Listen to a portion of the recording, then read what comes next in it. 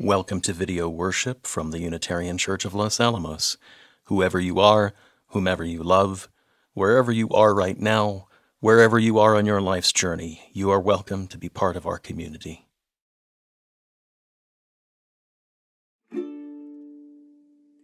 I have a dream, a song to sing, to help me cope with anything. If you see the wonder of a fairy tale, you can take the future, even if you fail. I believe in angels, something good in everything I see. I believe in angels, when I know the time is right for me. I cross the stream. I have a dream. I have a dream, a fantasy to help me through reality. And my destination makes it worth the while, pushing through the darkness, still another mile. I believe in angels, something good in everything I see. I believe in angels, when I know the time is right for me. I cross the stream. I have a dream. I cross the stream. I have a dream. I have a dream, a song to sing, to help me cope with anything. If you see the wonder of a fairy tale, you can take the future, even if you fail. I believe in angels, something good in everything I see. I believe in angels, when I know the time is right for me. I cross the stream. I have a dream. I cross the stream. I have a dream.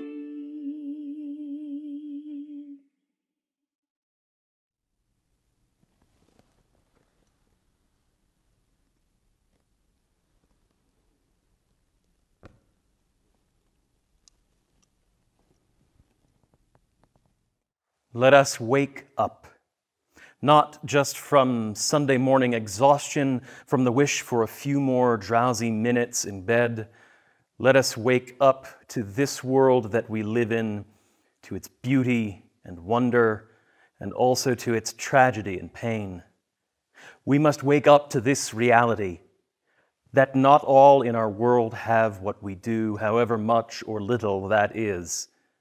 We must wake up to the idea that our wholeness, our lives, are only as complete as the lives of those around us, of those we are inextricably tied to in a great web of mutuality, of which all of us are part. We must stay woke, in the words of our friends and colleagues involved in Black Lives Matter, working every day for racial justice in our country. Let us wake up, let us stay awake. And now, in this time, in this place, wherever that place might be, let us worship together.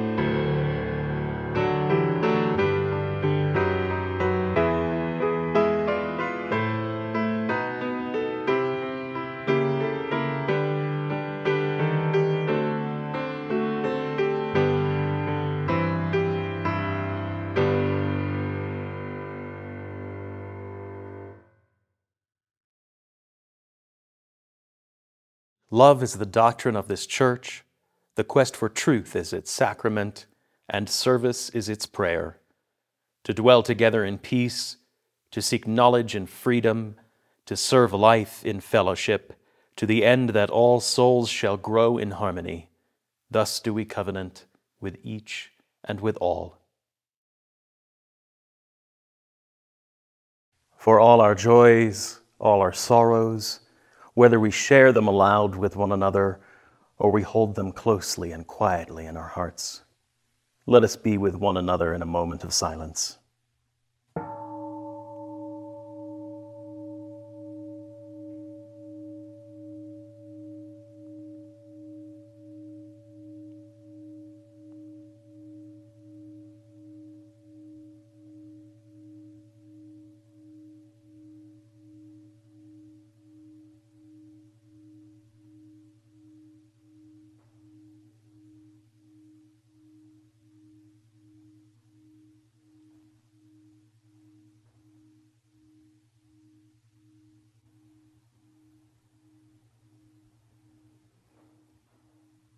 Please join with me in a moment of prayer and reflection.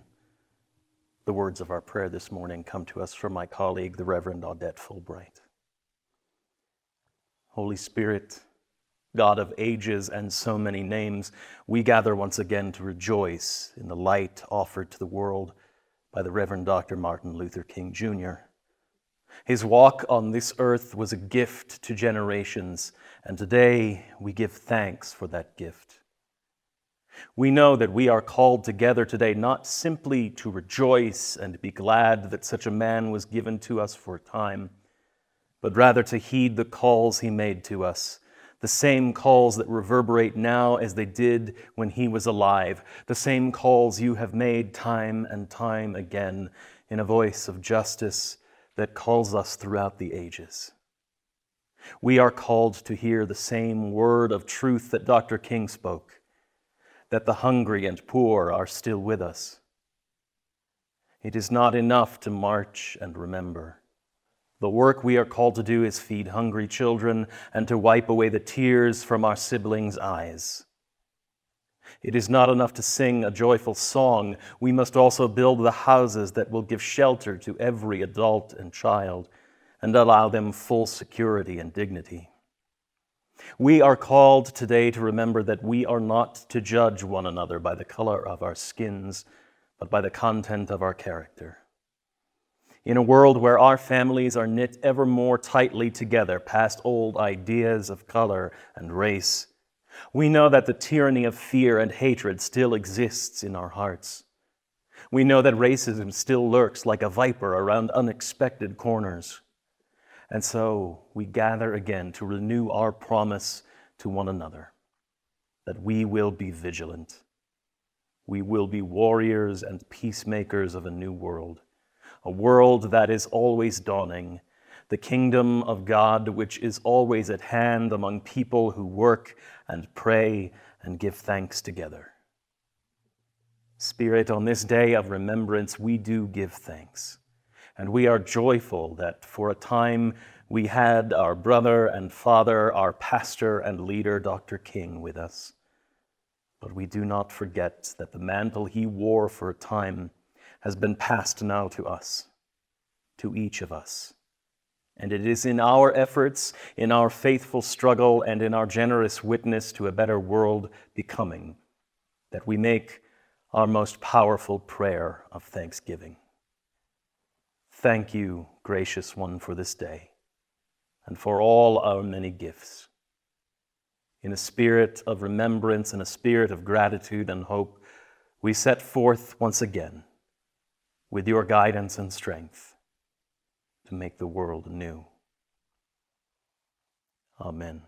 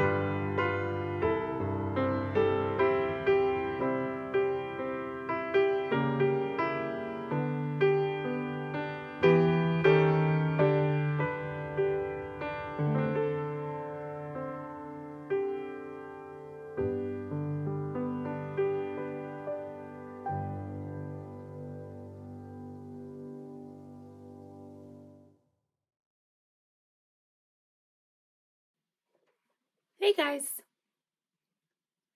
So last week in our Time for All Ages, Reverend John asked us to start small with imagining and creating our safe spaces, our rooms.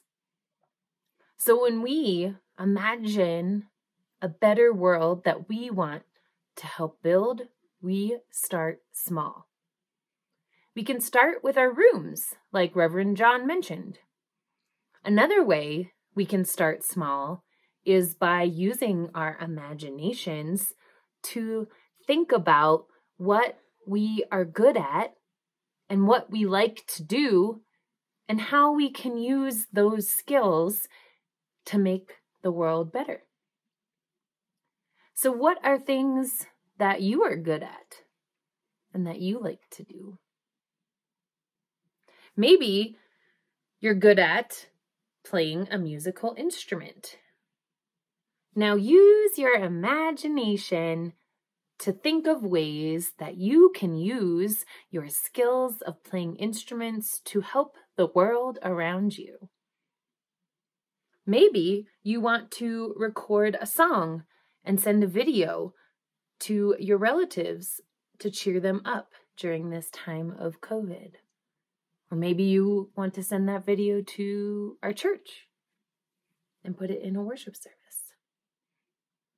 Or maybe you're good at running or playing a sport. Maybe you can use this skill of running or playing your favorite sport right now to keep yourself healthy and maybe even help some of the folks in your family and in your COVID bubble to do this activity with you so they can keep themselves healthy right now too. Because we learned last month that we have to keep ourselves healthy and help ourselves so that then we are better at helping others, right? So can keep ourselves healthy by using your skill of running or playing a sport. Or maybe you really like to play Minecraft and are good at it, or Animal Crossing. Now, how can you use your imagination in thinking of ways you want to use these skills to help the world around you? Maybe in those games you build the world that you want and you imagine the world that you want. Maybe you want to teach a friend how to play Minecraft or Animal Crossing. Maybe you want to connect with family and friends farther away and want to teach them how to play this game for fun. Or maybe you are good at drawing or coloring. Maybe you want to draw a picture for someone that will cheer them up. Or maybe you're good at cooking and want to make some yummy food for someone. So I want to tell you about a woman named Georgia. There's 2 pictures of Georgia there. Who used her talents of cooking yummy food to help during the time of the civil rights. Georgia Gilmore lived in Montgomery, Alabama. At this time, Martin Luther King Jr. and a lot of other folks stopped riding the buses because these buses were participating in segregation, meaning they made Black people sit all the way at the back of the bus just because of the color of their skin. Now, we all know that this was wrong. So, to send a message to the bus companies, the Black community of Montgomery, Alabama, stopped riding the buses entirely. This community also had lots of protests and gatherings and marches. And Georgia Gilmore, this woman right here, saw this and really wanted to help. And she knew she could help by cooking yummy food for all these people that were coming into her city. She wanted to help keep people in her community fed and safe. She and some other folks, including Martin Luther King Jr., got a space for her to start her own kitchen. Georgia started cooking for people in the civil rights movement, and they also had a safe space to meet and eat together. So I really think that story is a good one because it shows how everyone's skills and talents can be used to build a better world. You can start small with what you like to do and what you're good at. So I'm asking you to use your imagination this week to first think of all the things you are good at and that you like to do. And then think of all the ways that you can share those skills with people and to help build a better world around you. And one thing we're doing for our community here until the beginning of February is using our imaginations to create cards to be exchanged as Valentines for people in our church. And you could get one back. We are asking you to make 2 cards or more.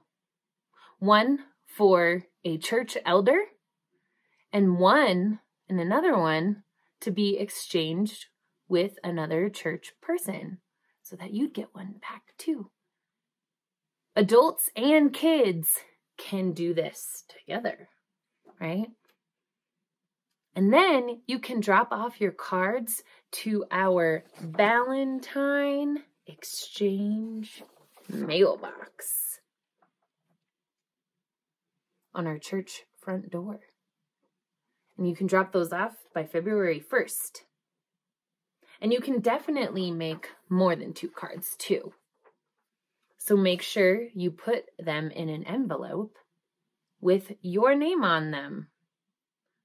So I'm going to do that too, make Valentines for folks in our church, with some of the cards that I have made using my photos. I really like to take photos. And so that's something I like to do and I want to share with people in our church community. So that's one fun thing that I can share that I like to do, right? And now I get to share these with people like you in our church community as a Valentine. And hopefully this will cheer someone up, right? So use your imaginations this week. You can start your cards. You can use your imagination to think about the ways that you want to help build a better world. One small step at a time. Bye.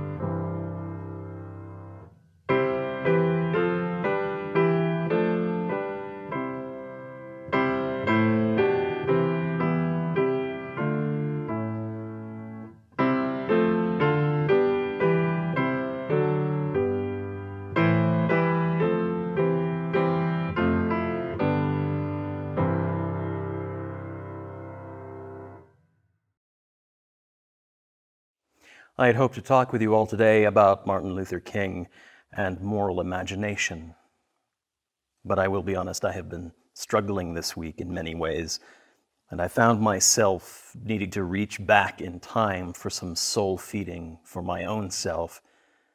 So after the anthem, you will see my Martin Luther King Day sermon from 2018 and reflections on his letter from a Birmingham jail.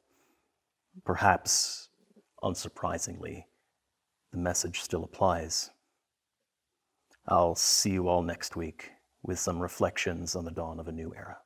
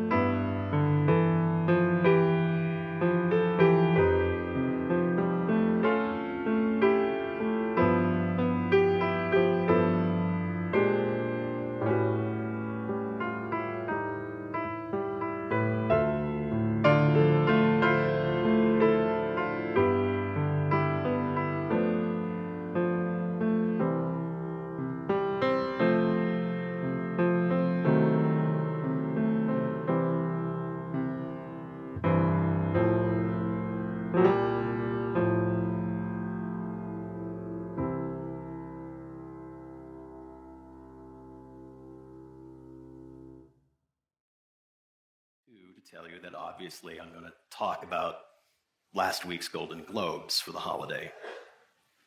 I don't know if you tuned in or not to the festivities as Hollywood's best and brightest were awarded for their achievements over the year by the Hollywood Foreign Press, but if you did, then you saw almost every woman nominated or a guest dressed in black in solidarity with a movement called Time's Up, speaking up against sexual abuse and sexual harassment in the entertainment industry. And they brought with them activists from outside of the Hollywood sphere to bring their point home, to talk about pay inequality, to talk about sexual abuse, to talk about the rights of women around the world and leveraging their power as celebrity to bring these issues into light. This is the actress Michelle Williams, and she is standing next to Tarana Burke, who is the founder of the Me Too movement. You may have heard about it in the last few months. It was a sight to see. It brought the issues into sharp relief, and almost immediately, as the event was unfolding, because we work at the speed of social media now, the blowback started coming as well. Oh my goodness, they're just a bunch of celebrities in $100,000 dresses. What could this possibly mean? This is just slacktivism. Doesn't mean anything. These are just actors. They should stick to acting. They shouldn't talk about these political things. This is meaningless. And it's not really a problem, is it? I mean, they're just exaggerating what's going on. It's not an uncommon response when people are trying to bring issues of justice into the forefront of our collective consciousness. You're exaggerating. It's not real. Who are you to speak about this? Why is this your issue? Somebody else should deal with it. It's not your problem. It's the same response we have heard to NFL players taking a knee during the national anthem throughout this football season. It's not a real problem. Racism is done. What are these millionaires whining about? Or, as has been done in the case of taking a knee, changing the narrative outright. They're doing this to disrespect our flag, our military, our country. It's not about what they say it's about. It's not about protesting police brutality in our nation. It's what I say it is.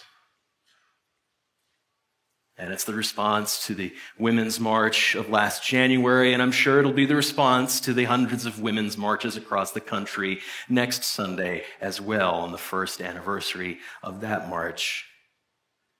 What are they whining about? It's not a problem. Equality is real. Get a life. Go back to your kitchens. Be quiet. Be quiet. It's not a problem. Quit stirring up the pot. Quit being so extreme. Go home. Let us do our thing, and you go do your thing. Who are you to demand justice? What injustice could you possibly be suffering anyway? This is not an uncommon response to the cry for justice by those who are oppressed or marginalized in our country, those who feel the crush of inequality and hatred. And it has been the story, not just this year, but for decades and decades. It's the story of the response to Dr. King that prompted him to write his letter from the Birmingham jail.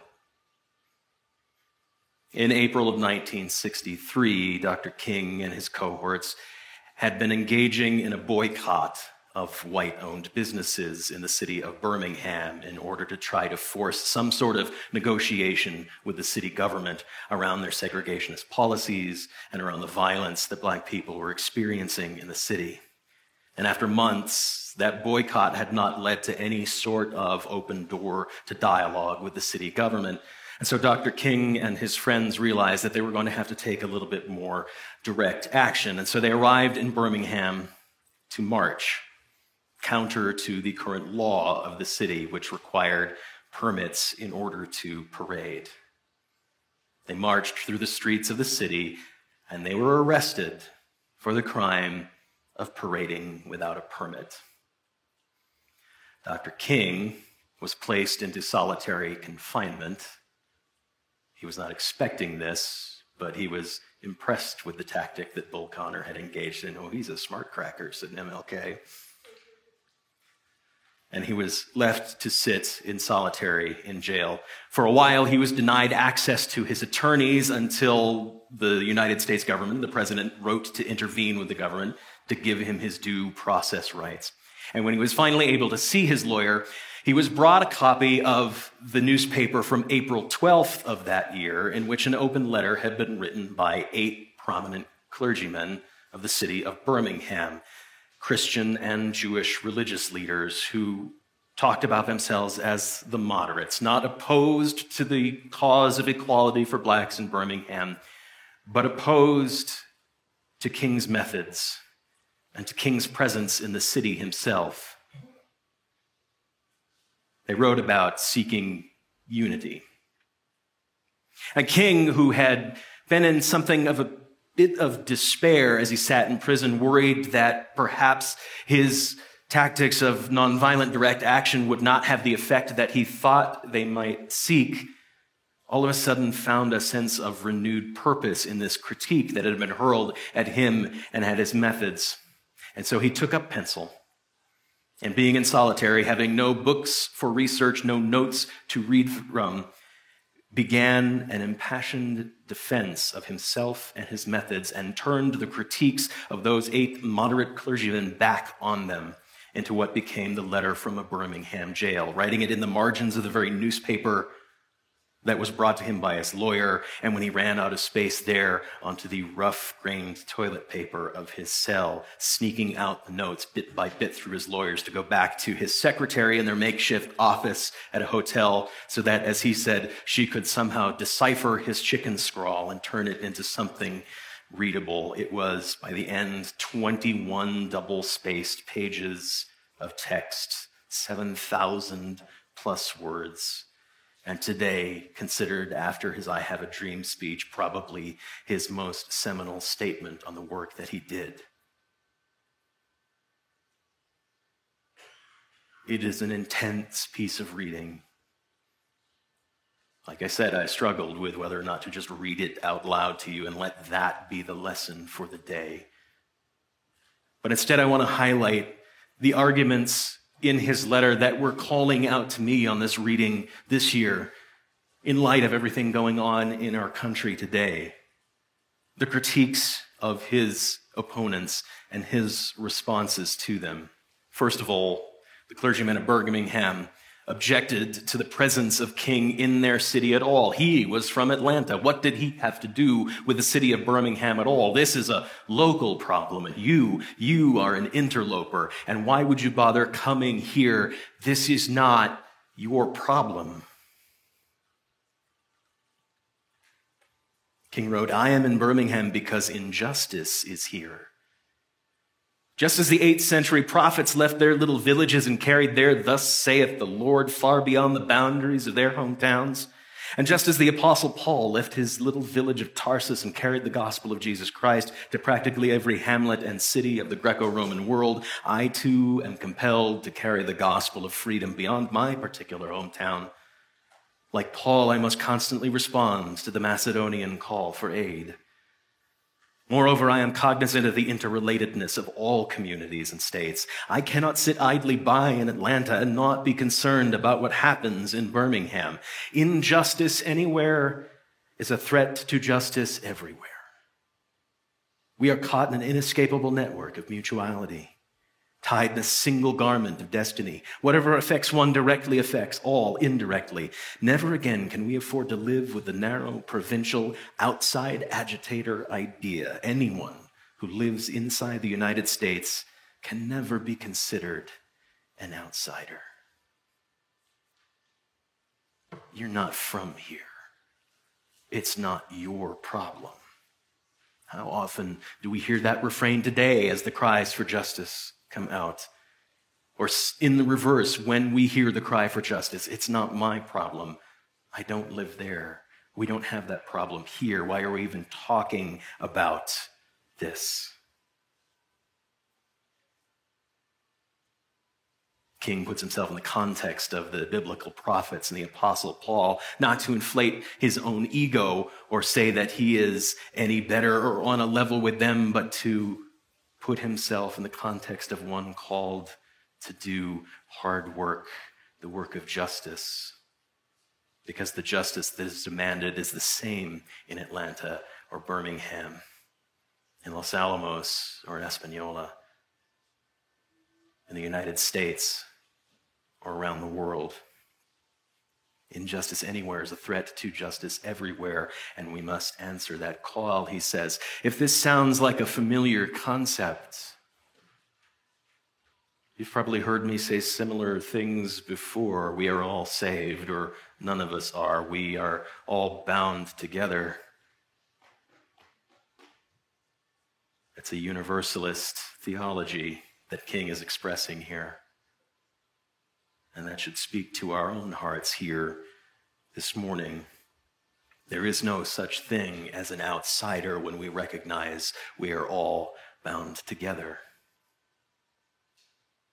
Having done away with that argument, he takes on their next one. And to me, the crux of the letter, the longer reading I gave you earlier here. Can't you just wait? Say his correspondents. Just give it time. It'll take care of itself. After all, haven't you yourself said the arc of the universe bends towards justice? Parentheses, eventually. No, we cannot wait, King says. And he proceeds to give this moving, horrifying laundry list of the indignities and the injustices and the terror of the soul and the heart and the body that Black people in this country experienced for 340 years, as he said. As if to say, can't you understand? But outright telling his correspondents, you can't understand this. You've never experienced this. But if you can't understand it, can you at least believe me? Can you believe us that this horror is real? This for me right now is the heart of the letter, because the implication in the weight asked for by his correspondents is this notion that it's not as big of a problem as you think it is. It's not a problem at all. Why are you getting all worked up about this now? The implication is, this is not real. And so King gives his testimony to the reality of the horrors. If you can't understand, can you at least believe what I'm telling you? That's a hard ask for many of us, especially if we live our lives in relative comfort, because to open ourselves to believing the horrific from others around us is to create a crisis of conscience, is to recognize that the world is not as comfortable as we might experience it, that we might have to live outside our own experience. And it's a hard thing for human beings to do. One, because I'm sorry, we tend to be a little self-centered. And especially among those of us who consider ourselves to be rational human beings, my experience, what I take in through my own senses, that's the heart of everything. That's how I know the world. You're giving me something that does not compute with what I take in and day out. Well, in my experience, that's what the clergy of Birmingham were really saying to King. And those are conversations we're still having today. I recently got into a long, drawn-out, 3-hour-long circular argument with someone that kept coming back to, well, in my experience. It was an argument about why it really was kind of creepy to compliment women you don't know on their looks on the street. How that wasn't a free speech issue. It was really just kind of an issue of respect and not being a creep. And it kept coming back to, for this person, well, in my experience, they appreciate that. Well, how do you know? Well, they nod and they smile. Do you not realize that that's the women's silent language for shut up and leave me alone, please? Well, how am I supposed to know that? In my experience, oh, Jesus, 3 hours it went on like this. And it's not the first conversation that I've had with someone like this that keeps coming back to the argument of, in my experience, in my experience. And I'm going to be honest, and please don't take this the wrong way, more often than not, it's older white males who come back to this argument again. It's not exclusive, but more often than not. And the thing is, we've got to find some way to get over ourselves. What I finally came to, the argument I wished I had one of those I wish I said moments, was this. If we're going to approach this purely from demographics, okay, my experience is pretty solid, yes, but it is one data point out of millions. And if we're completely honest, the observer might be just a little biased. So we've got to take in a little more. We've got to hear what is being said to us and believe it even if we can't understand it. Embrace the horror of it, even though it might hurt to think about. We need to, in the words of Brian Stevenson, who was our Ware lecturer at General Assembly, we need to get proximate to people whose experiences are different from our own. Hear them and accept them and know them.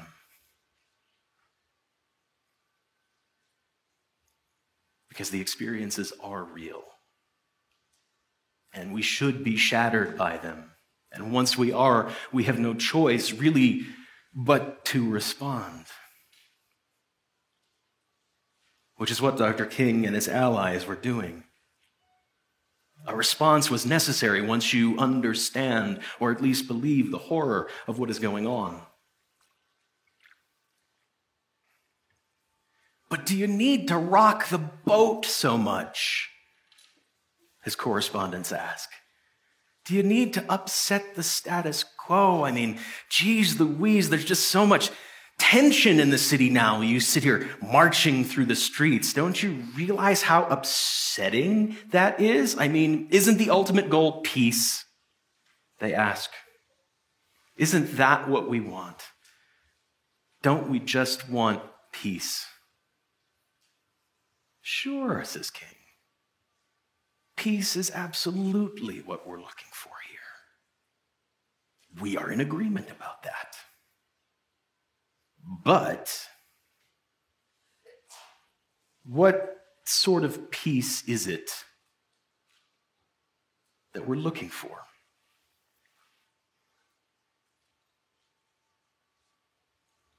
He writes this, and it hurts to read, and it hurts to hear, but it is the truth. I must make two honest confessions to you, my Christian and Jewish brothers. First, I must confess that over the last few years, I've been gravely disappointed with the white moderate. I have almost reached the regrettable conclusion that the Negro's great stumbling block in the stride toward freedom is not the white citizen's counselor or the Ku Klux Klanner, but the white moderate who's more devoted to order than to justice, who prefers a negative peace, which is the absence of tension, to a positive peace, which is the presence of justice. Nonviolent direct action seeks to create such a crisis and establish such creative tension that a community that has consistently refused to negotiate is forced to confront the issue. It seeks so to dramatize the issue that it can no longer be ignored. I just referred to the creation of tension as part of the work of the nonviolent resistor. This may sound rather shocking, but I must confess that I am not afraid of the word tension. I have earnestly worked and preached against violent tension. But there is a type of constructive nonviolent tension that is necessary for growth. We must see the need of having nonviolent gadflies to create the kind of tension in society that will help men to rise from the dark depths of prejudice and racism to the majestic heights of understanding and brotherhood. So the purpose of direct action is to create a situation so crisis-packed that it will inevitably open the door to negotiation. What kind of peace do you want? The absence of tension or the presence of justice? I am not afraid of the word tension, says King. And nor can we be, truly, because tension, when harnessed for the good, is a creative force. There is no change without tension. If you are looking to upset the status quo, tension is inevitable. It will be a crisis, but a crisis is not in and of itself a bad thing. We are a naturally conflict-avoidant people, at least when it comes to the big issues. We like to fight about the small stuff all the time because it distracts us from having to have the conversations and the tension around the big stuff.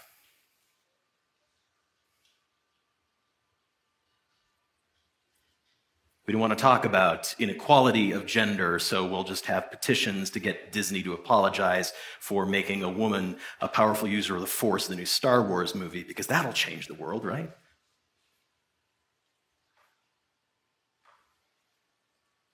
These are what my colleague, the Reverend Nancy MacDonald Ladd, calls the fake fights. The conflicts we get into so we don't have to have the real changing conflict. But tension, when we engage in it around the big issues, is the creative force. The results of Dr. King's own work during the civil rights movement point to that very fact. The tension he caused was deliberate, and it had the effect that he was desired. It created crises in the consciousness of Americans nationwide, watching on television as dogs and fire hoses were turned on fellow human beings. Watching peaceful demonstrators be approached with horrific violence caused some tension in the minds of people around the country, caused a crisis in conscience that had no choice but to be resolved, and to be resolved for many in the direction of that step towards freedom.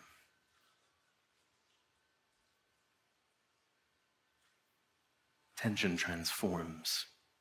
So yes, we have to rock the boat, says King. Fine, but do you have to be so extreme about it? Say his correspondents. Do you have to go so far for it? Well, what is extremism?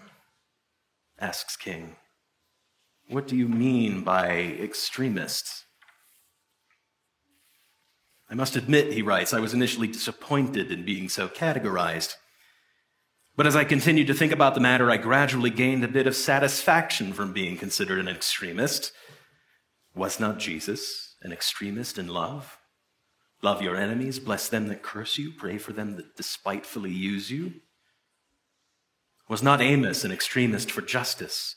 Let justice roll down like waters and righteousness like a mighty stream. Was not Paul an extremist for the gospel of Jesus Christ? I bear in my body the marks of the Lord Jesus. Was not Martin Luther an extremist? Here I stand, I can do no other, so help me God. Was not John Bunyan an extremist? I will stay in jail to the end of my days before I make a mockery of my conscience. Was not Abraham Lincoln an extremist? This nation cannot survive half slave and half free. Was not Thomas Jefferson an extremist? We hold these truths to be self-evident, that all men are created equal. So the question is not whether we will be extremists, but what kind of extremists we will be. Will we be extremists for hate, or will we be extremists for love? Will we be extremists for the preservation of injustice, or will we be extremists for the cause of justice?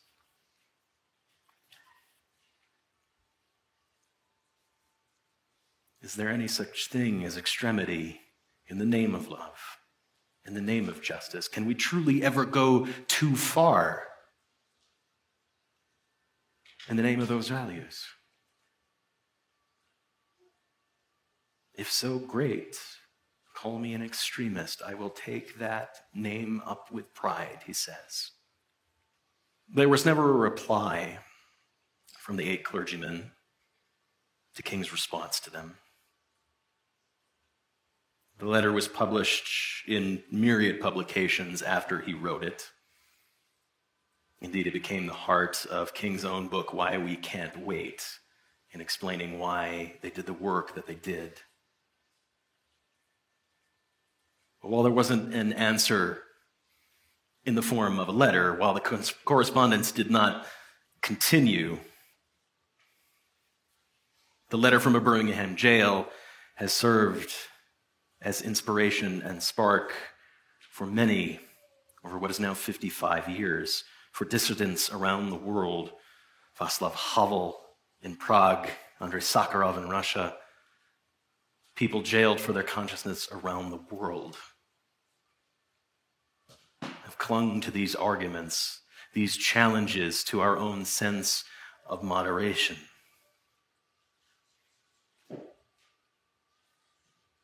And those challenges are still ours to answer today.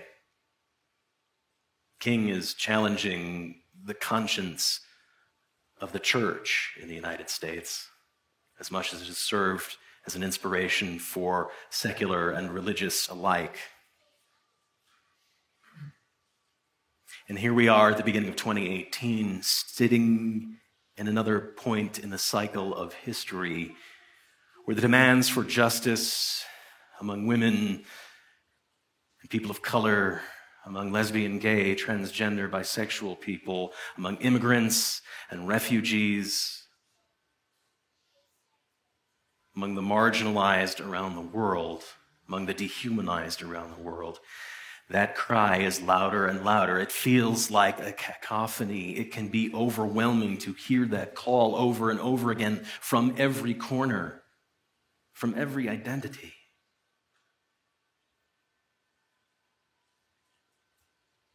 But if we are indeed a church that is called to justice, how will we respond to that call from specific people for specific means of justice?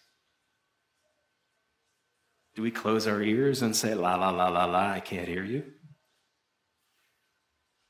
To drown out the noise? Or will we be those moderates who write to those rocking the boat to say, can't you just be quieter about it? Let time heal all wounds? Aren't you going a little overboard? Are you sure that's what you're really, really angry about?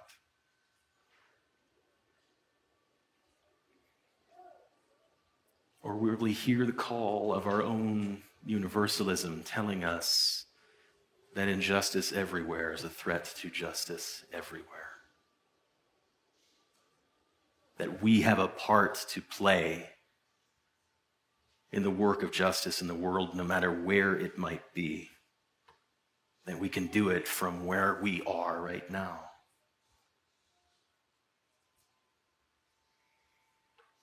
And recognizing that, will we believe only what we see with our own eyes?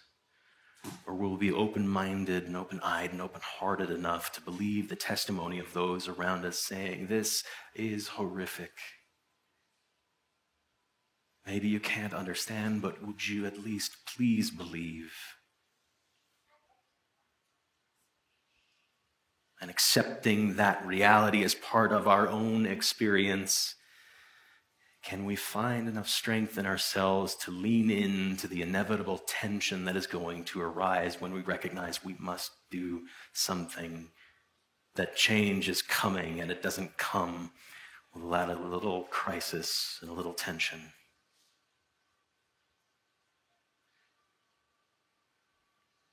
And leaning into that tension, can we find the courage to say, yes, I am an extremist for love and for justice, for equality for all, for the values I express with my lips week after week in the bosom of my church. Will that be my answer?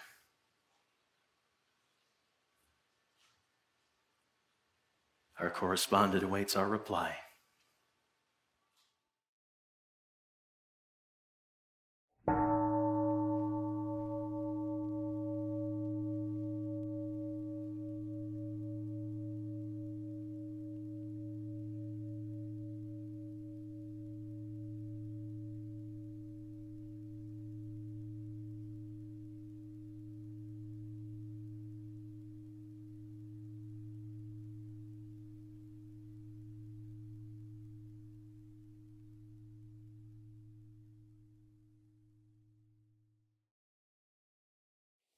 Just one announcement before we end our service today. If you would like to engage a little more deeply with our theme of imagination this month, I invite you to join us for our next Soul Matters Circle. That will take place on Thursday, the 21st of January at 7 p.m. on Zoom. A link to that Zoom meeting will come out this week of the meeting itself. Preparatory materials for this month's circle was sent out earlier this week, and I'll send it out again next week. There are spiritual exercises to try and some questions for your pondering. This has been a great opportunity for some of us to share and have a little bit more deep moment with our topics each month. It's a great way to get to know more deeply some of our members and friends and build some new community together. And this month, to flex our imaginations. I hope you'll join us.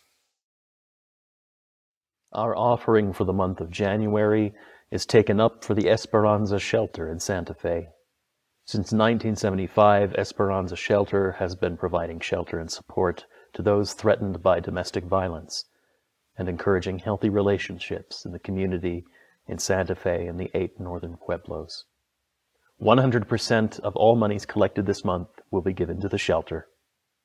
Use your Givelify app on your mobile device, or use the link in the service notes below to make your donation. Thank you for your generosity. May what you give bring you joy and into deeper relationship with your community. Oh, where have you been, my blue-eyed son? Oh, where have you been, my darling young one? I've stumbled on the side of 12 misty mountains. I've walked and I've crawled on 6 crooked highways. I've stepped in the middle of 7 sad forests. I've been out in front of a dozen dead oceans. I've seen 10,000 miles in the mouth of a graveyard. And it's hard, it's hard, it's hard, it's a hard, it's a hard rain's gonna fall. Oh, what did you see, my blue-eyed son? Oh, what did you see, my darling young one? I saw a newborn baby with woes around it. I saw a highway of diamonds with nobody on it. I saw a black branch with blood that kept dripping. I saw a room full of men with their hammers a-bleeding. I saw a white ladder all covered with water. I saw 10,000 talkers whose tongues were all broken. I saw guns and sharp swords in the hands of young children. And it's a hard, it's a hard, it's a hard, it's a hard, it's a hard rain. It's gonna fall.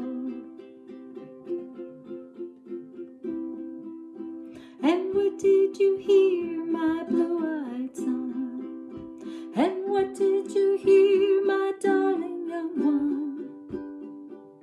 I heard the sound of a thunder, it roared out a warning.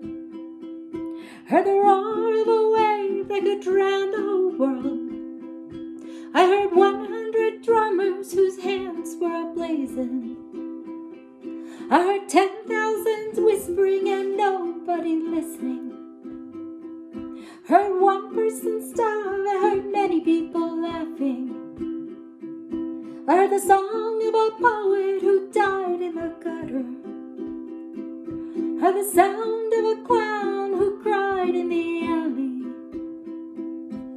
And it's a hard, it's hard, it's hard, it's hard, it's a hard rain. It's gonna fall. Oh, who did you meet, my blue-eyed son?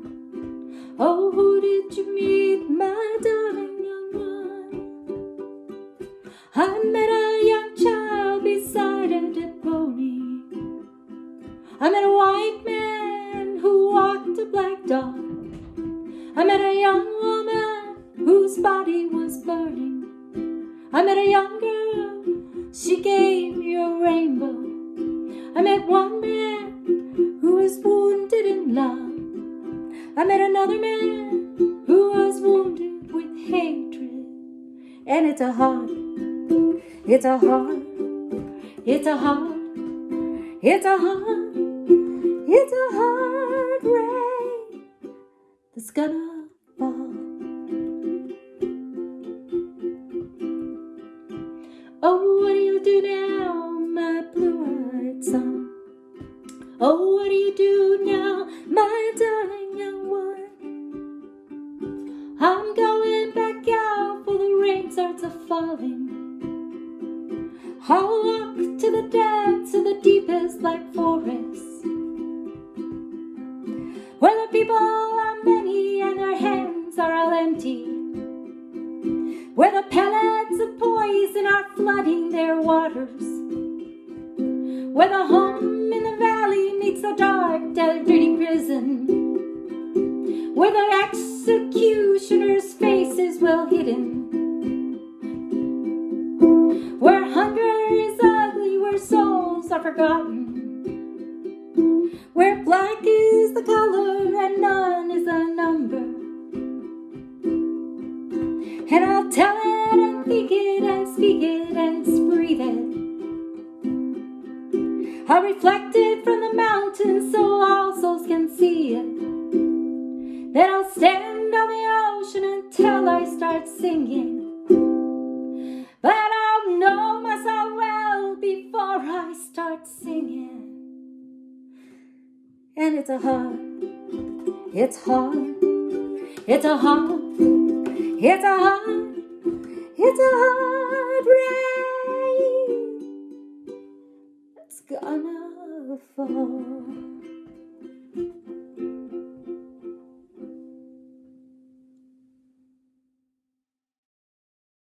Friends, may life bless us and keep us. May the light of life shine upon us and out from within us and be gracious to us and bring us peace. For this is the day. This is the one wild and precious life we have been given. So let us all find a way to rejoice and be glad in it. Go in peace.